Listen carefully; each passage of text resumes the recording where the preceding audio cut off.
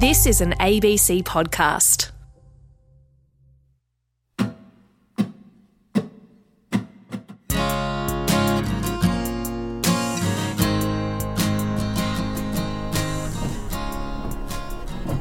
The Bureau of Meteorology is warning there's no break in sight for New South Wales as more torrential rain is forecast today and in the week ahead. Emergency services have responded already to Welcome to Days Like These. I'm Elizabeth Coulas. It's late March. The rain's falling hard throughout southern Queensland and all the way down the New South Wales coast to Sydney. And our reporter, Edwina Story, is sitting in bumper-to-bumper traffic on the Sunshine Coast Pacific motorway. It's not long after 7 in the morning. The rain is heavy, but there's more to come. 200 millimetres forecast in some areas. Edwina knows she shouldn't be driving, but here she is, 2 hours into what would normally be a 10-hour trip straight down the coast. Probably not until Wednesday where we'll start to see rainfall conditions subside. I've got a tight grip on the wheel and there's a guy in the passenger seat next to me who's fast asleep. But I'm secretly worried he might not ever wake up. But let's backtrack a bit. It's 48 hours before that drive. I'm on a Saturday news shift in an ABC Queensland regional bureau, which means I'm driving around to community events, interviewing people before I race back to the office to file stories. How are you doing today? Oh, good, thank you. Very well. Can you tell me your name? Robbie. Robbie, and what are we doing today? So far, I've accidentally ended up at a body surfing competition when I meant to go to a surfing competition. Turns out they are very different. I've been splashed with colour at the Sunshine Coast first ever Holy Festival, and I've interviewed some delightful Maleny artists. I quite like these kinds of days. The busyness keeps my FOMO at bay and makes me feel less homesick for Sydney. And while I'm driving, in between interviews, I swap voice memos with Claire. Hi, hello, Ede. I am just rolling into Mudgee. Hello. I have just surfed up to Maleny, the cutest little town. And rambling voice memo for you to listen to at your own free will. But yeah, phone call would be better. Listening to you ramble about absolutely Long story nothing. short, good luck with your work. You are a powerhouse and I love ya. Bye. That's Claire. We met when I was down in Sydney for Christmas at a tiny, locked-down New Year's Eve party of 6 people during the Northern Beaches COVID outbreak. We were the only single people there, and we each noticed each other's chewed fingernails and waited until the countdown to escape the couples and make out in the pantry. Meeting Claire that night was the beginning of an accidental and completely unintentional long-distance relationship that's been growing ever since over voice memos, which became a way to stay in contact across closed borders and tight deadlines and long work hours. I hope your brain cooperates and you can dig in and smash all the things out, and then your fucking driver's course is such a bleak I have all these grand plans of making great audio documentaries. And I'm probably going to get in there. Also trying to navigate traffic. When are they going to bring in automated cars? This is what We my need dad some always cheese said. here, despite the vegan thing. You can't come up to Maleny food. We've never actually been in the same state for more than a couple of days. Dairy products. I've been on the Sunshine Coast since September, before I met Claire. When I decided to move up, all the state lines were closed, businesses were struggling, a recession was on the way. Remember that?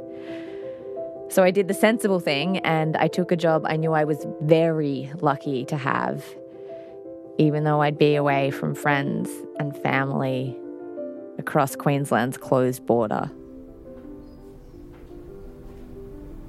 I'm back in the office and halfway through my second radio package when I get a call. It's my little brother, Cam. I decline it and text him instead. Hey, I'm just at work. Is everything okay? Call you later. He's geographically my closest relative right now. He's on the Gold Coast, just over 2 hours south from here. But despite being around for more than 6 months, neither of us have made the time to see each other. I was 5 when he was born. When we were little, he was cheeky and naughty and adorable with these bright blue eyes and way, way too much energy. And I was an awkward drama kid with braces. We never really had that much in common. We're just very different people. I get back to work. I've been kind of preparing myself for some bad news about my brother over the last decade. He's had a long struggle with an addiction. It's made him a different person. Angry, frustrated, flighty.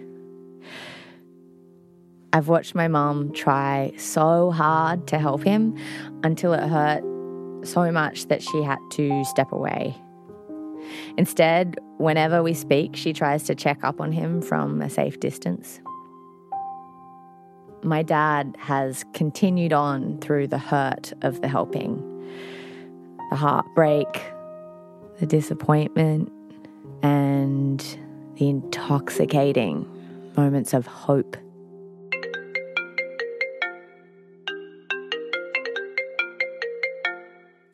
Fuck.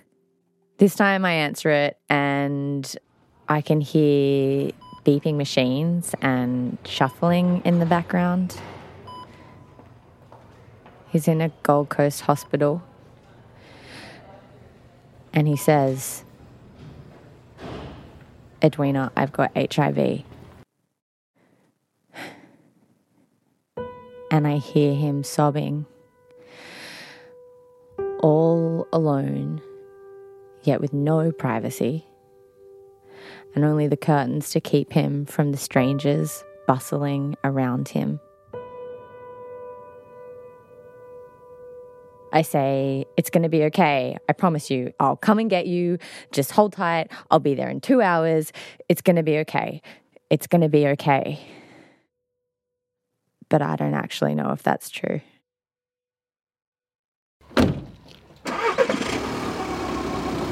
Hi, this is a bit of a weird message. I am currently driving to the Gold Coast Hospital because my brother just got a positive HIV test. And I just don't really know what that means. I get a text from Cam and he's been allowed to leave. They haven't given him a brochure, not a helpline number, just a couple of scripts and on his way. Out? Alone? In this rain? I just can't even fucking ask the doctors anything.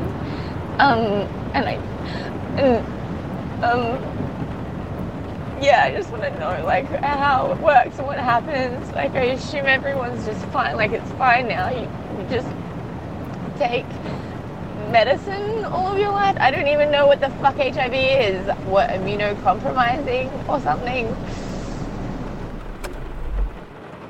As I wait in my car on the back streets of Surfers Paradise in the darkness, I see his silhouette in the rain. I get out of the car and he drops his bags on the ground and we hug. Hello.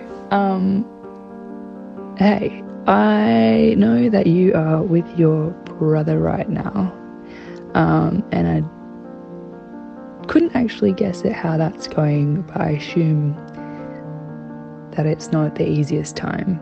And we drive back past the neon-lit theme parks that line the highway.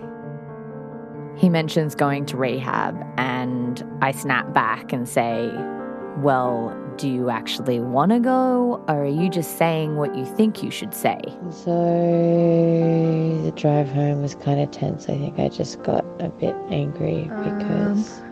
So maybe I'll just read to you, and if you feel like listening to something... Claire asks around and there's this one clinic in Darlinghurst where you can just rock up and ask for help.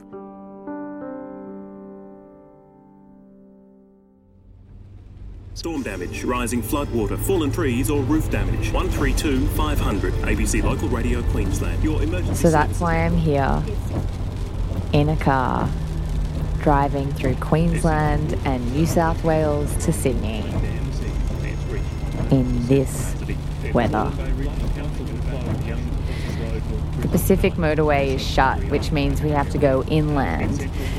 The drive is a drag of roadblocks and turnbacks and overflowing potholes. Cam's been asleep for hours and his skin has a grey tinge to it. It seems like nothing will wake him. Evacuation orders are also in place for residents in the Hawkesbury Valley, around Agnes Banks, Freeman's Reach, Cornwallis and Pitttown North. SES is... Fuck. Mum and Dad are on the Hawkesbury. And that means Shit. that people need to be on alert. There's around 2,800 just in that Hawkesbury Nepean area that have been evacuated. The Hawkesbury River is swallowing all of the places that Cam and I grew up. My mum and dad have each done everything they can to support Cam. And it's ebbed and flowed in waves of hope and resignation. Knowing this, I step in where I can, and every year, once a year, for at least the last couple, I've been trying to get him into rehab. A small window cracks open and this mixture of hope and desperation floods in. It was this time last year that I was trying to get him in. I was still in Sydney just as the world was locking down and we were all up late watching 10 p.m. press conferences on Bar A classes and nursing home outbreaks. Cam had showed up on my doorstep with nowhere to go. But the window where he's ready to go is never quite long enough for the waiting list. I mean, it's him who needs to want it. You know how far away I am right now? I am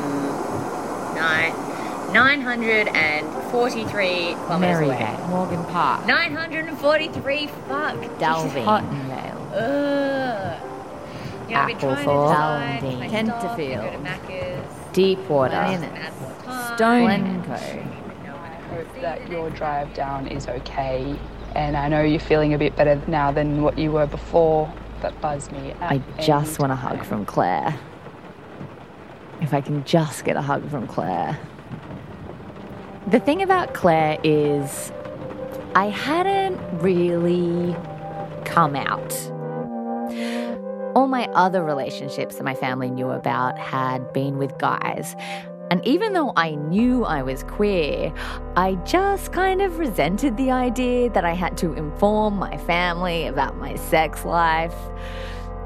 Instead, I was just dropping Claire into conversation with my mum, like and easing her in, saying stuff like, me and Claire were talking about this, and me and Claire have been planning that. And her reaction was, well, she was just figuring it out in her own way. And she said it might be best not to tell Dad. I mean, I don't even really want to tell Dad. The idea of telling Dad just makes me cringe. Like, what am I supposed to say? And then what is he going to say? And it's just not the kind of thing that we really would talk about. The things that Dad and I do talk about are Australian politics and our latest cook-ups and the stories that I'm working on and, you know, like nice old memories. So I haven't told him.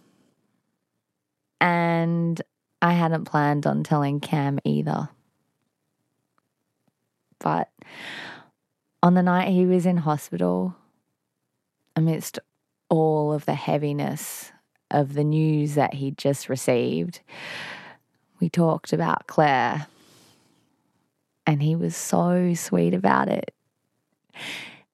He just smiled and said, "Yeah, cool." And I said I was afraid to tell Dad. Hello, Eve. Yes, hi. I am voice memoing you because I am not texting you because I'm driving. I'm just having an internal debate with myself. Like, yes, definitely. I just opened up fucking WhatsApp. Tamworth, and it's going down to one about 8 bar. metres is expected next week, with low-lying properties likely to be Langdon, affected. Black Mountain, Armidale, Uralla, Kentucky. Finally get to Walcher by 5 p.m. The road is closed. Hey. No, it's actually the reception was mine. Around, back to Kentucky. The North Bay Regional Council will close the So I get to fucking Walcher, and I drive up, and there's two men in fluorescent vests standing in the front of the road. Just like, I just really want to make it to yours. Ugh. One night in Tamworth, up at 5 a.m. Wallaby, Muscle, Singleton, West Walsh, Bushels Ridge. Hey, what else? Fuck it, you're so excited to see you though. Oh my word, what a treat. Basin looking at around 40. Talsa, Morale, Warunga, Park, North Sydney, Darlinghurst. 33 hours after leaving the Sunshine Coast, Cam and I make it. We inch into a parking spot, but I can't get the fucking parking meter to work. So I scrawl a note begging the parking officer not to find me before running to the clinic, bounding up the winding stairs and straight to the front desk to say, "Hi, we've just arrived from Queensland and we need your help." The process begins. Blood tests and consultations, this office, that waiting room. Dad suddenly walks into the clinic with this mixture of purpose and exhaustion. He's had to evacuate because of the rain, and yet here he is. We can't go into any appointments with Cam, so we just sit there, shoulder to shoulder, making awkward chit-chat.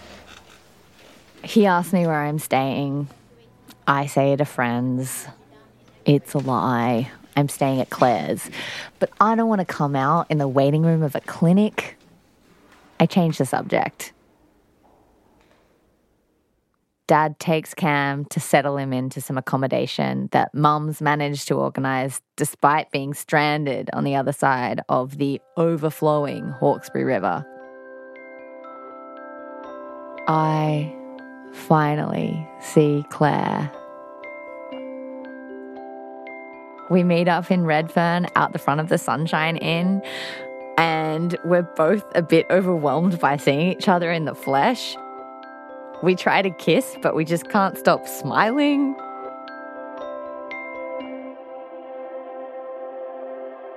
The next days are a juggle of appointments and phone calls and remote working during another COVID outbreak, this time in Brisbane. Cam's skin is still grey. Sometimes I keep calling him and he doesn't answer, and I frantically start wondering if I should just show up. Like, do I go to his apartment? Do I give him privacy? He's been sleeping for days. What if he doesn't wake up? In between it all, though, I have Claire, and while Cam sleeps, we bliss out on walking to the station together and discussing what to make for dinner. The normality of being together is so novel to us. But one morning when I pick up Cam to take him to appointments, he shows me this strange welt that's appeared on his arm. And he says he feels like he's going to die. I start calling, begging rehab clinics. Again, the beds are full. It's deja vu from last year and the year before that. In one conversation, I'm almost pitching to the caseworker. He asked me, when the waiting list is so long and there are so few beds, why should Cam be the one to get in? Yeah, look, I understand your hesitancy, but I would argue that This is the diagnosis of a lifetime illness, and the shock and the reality of that is that they say it's him who needs to want it and that he needs to call. But I'm worried he won't. He hasn't been able to in the past. But this time, maybe it is different. Anyway, I just wanted to tell you that he's got into rehab. He got into rehab. Oh my God. He's going on Monday. It's another week later, and Cam asks me to come visit him. Claire offers to come along, and I am so nervous. And when we get to the rehab, he's sprightly and his face is flushed with colour. He throws his arms around Claire and he says, "Welcome to the family." The weird welt has gone down. Turns out it was just a spider bite, and he's eating well. We sit out the front of the nature strip on the road and smoke cigarettes. And suddenly, I feel like I'm meeting my little brother. And we find these sweet little connections about bad tattoos and good food and the really weird places that life takes you. He talks enthusiastically about how he's been doing CBT and DBT and Tai Chi and meditation. He's chatty and he's charming and funny, and he and Claire get along really well. It makes my heart sing. But also, part of me doesn't want to get my hopes up too much. Remission is hard. Lifetime illnesses are hard. Thank you. Thank you for all of your support over the last couple of weeks.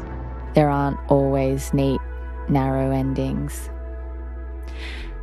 But at least in this moment, it feels like things are going to be okay.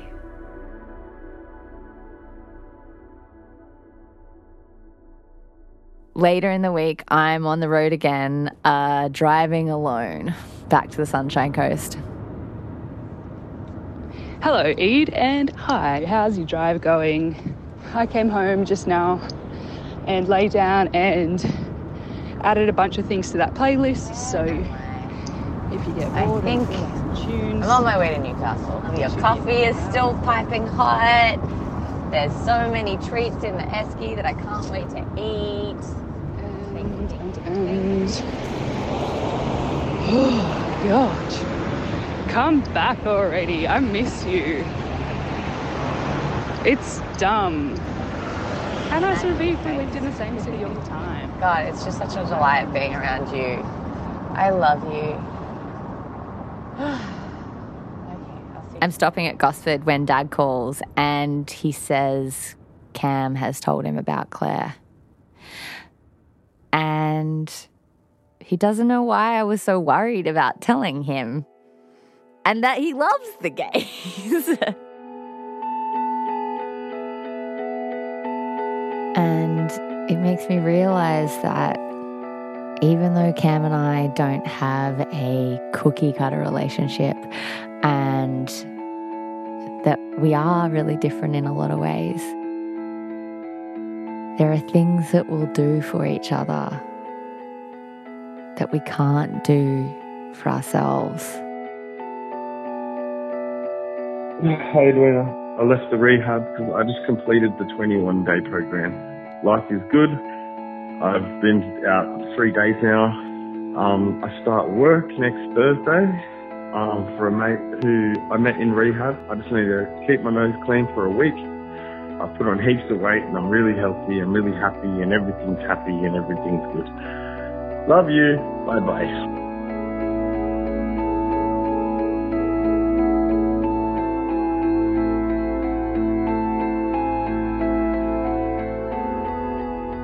Thanks for joining us on Days Like These. If you've got a story that you want to share with us, please get in touch. You can send an email or a voice memo to dayslikethese@abc.net.au. If you haven't already, you can follow Days Like These on the ABC Listen app or wherever you get your podcasts. so that you never miss an episode. And while you're there, please leave us a rating and a review. We love to hear what you think, and it helps new people find the show. Days Like These is hosted by me, Elizabeth Coulas. This episode was written and produced by Edwina Story. Our lead reporter is Pata Wood. Sound design and engineering by Angie Grant. The supervising producer was Sophie Townsend. Our brilliant executive producers are Rachel Fountain, Sophie Townsend and Ian Walker. Our theme song is Yena by the Gooch Palms, courtesy of Ratbag Records and BMG. See you next time.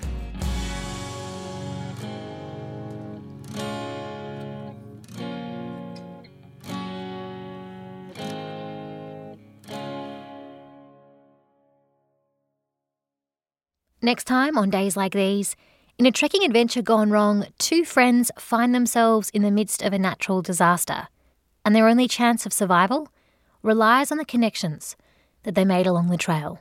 I turned around and realised I didn't know where Nairi was, and at that moment she rushed past me, and I just recall screaming her name, reaching forward and grabbing her, and then absolute chaos descending.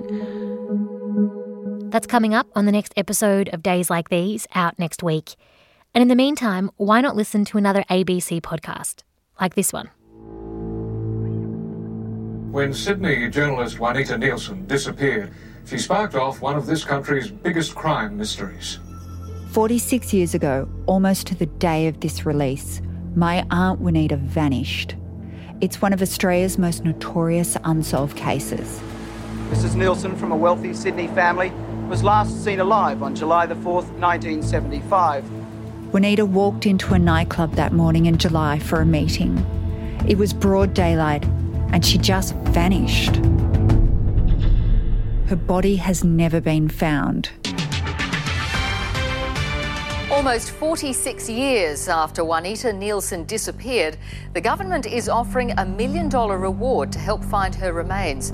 Just 3 weeks ago, Juanita's case made headlines again. The Sydney journalist was known for her activism with the Green Bands. The tragic disappearance of Juanita in 1975 is one of Sydney's horrible unsolved mysteries.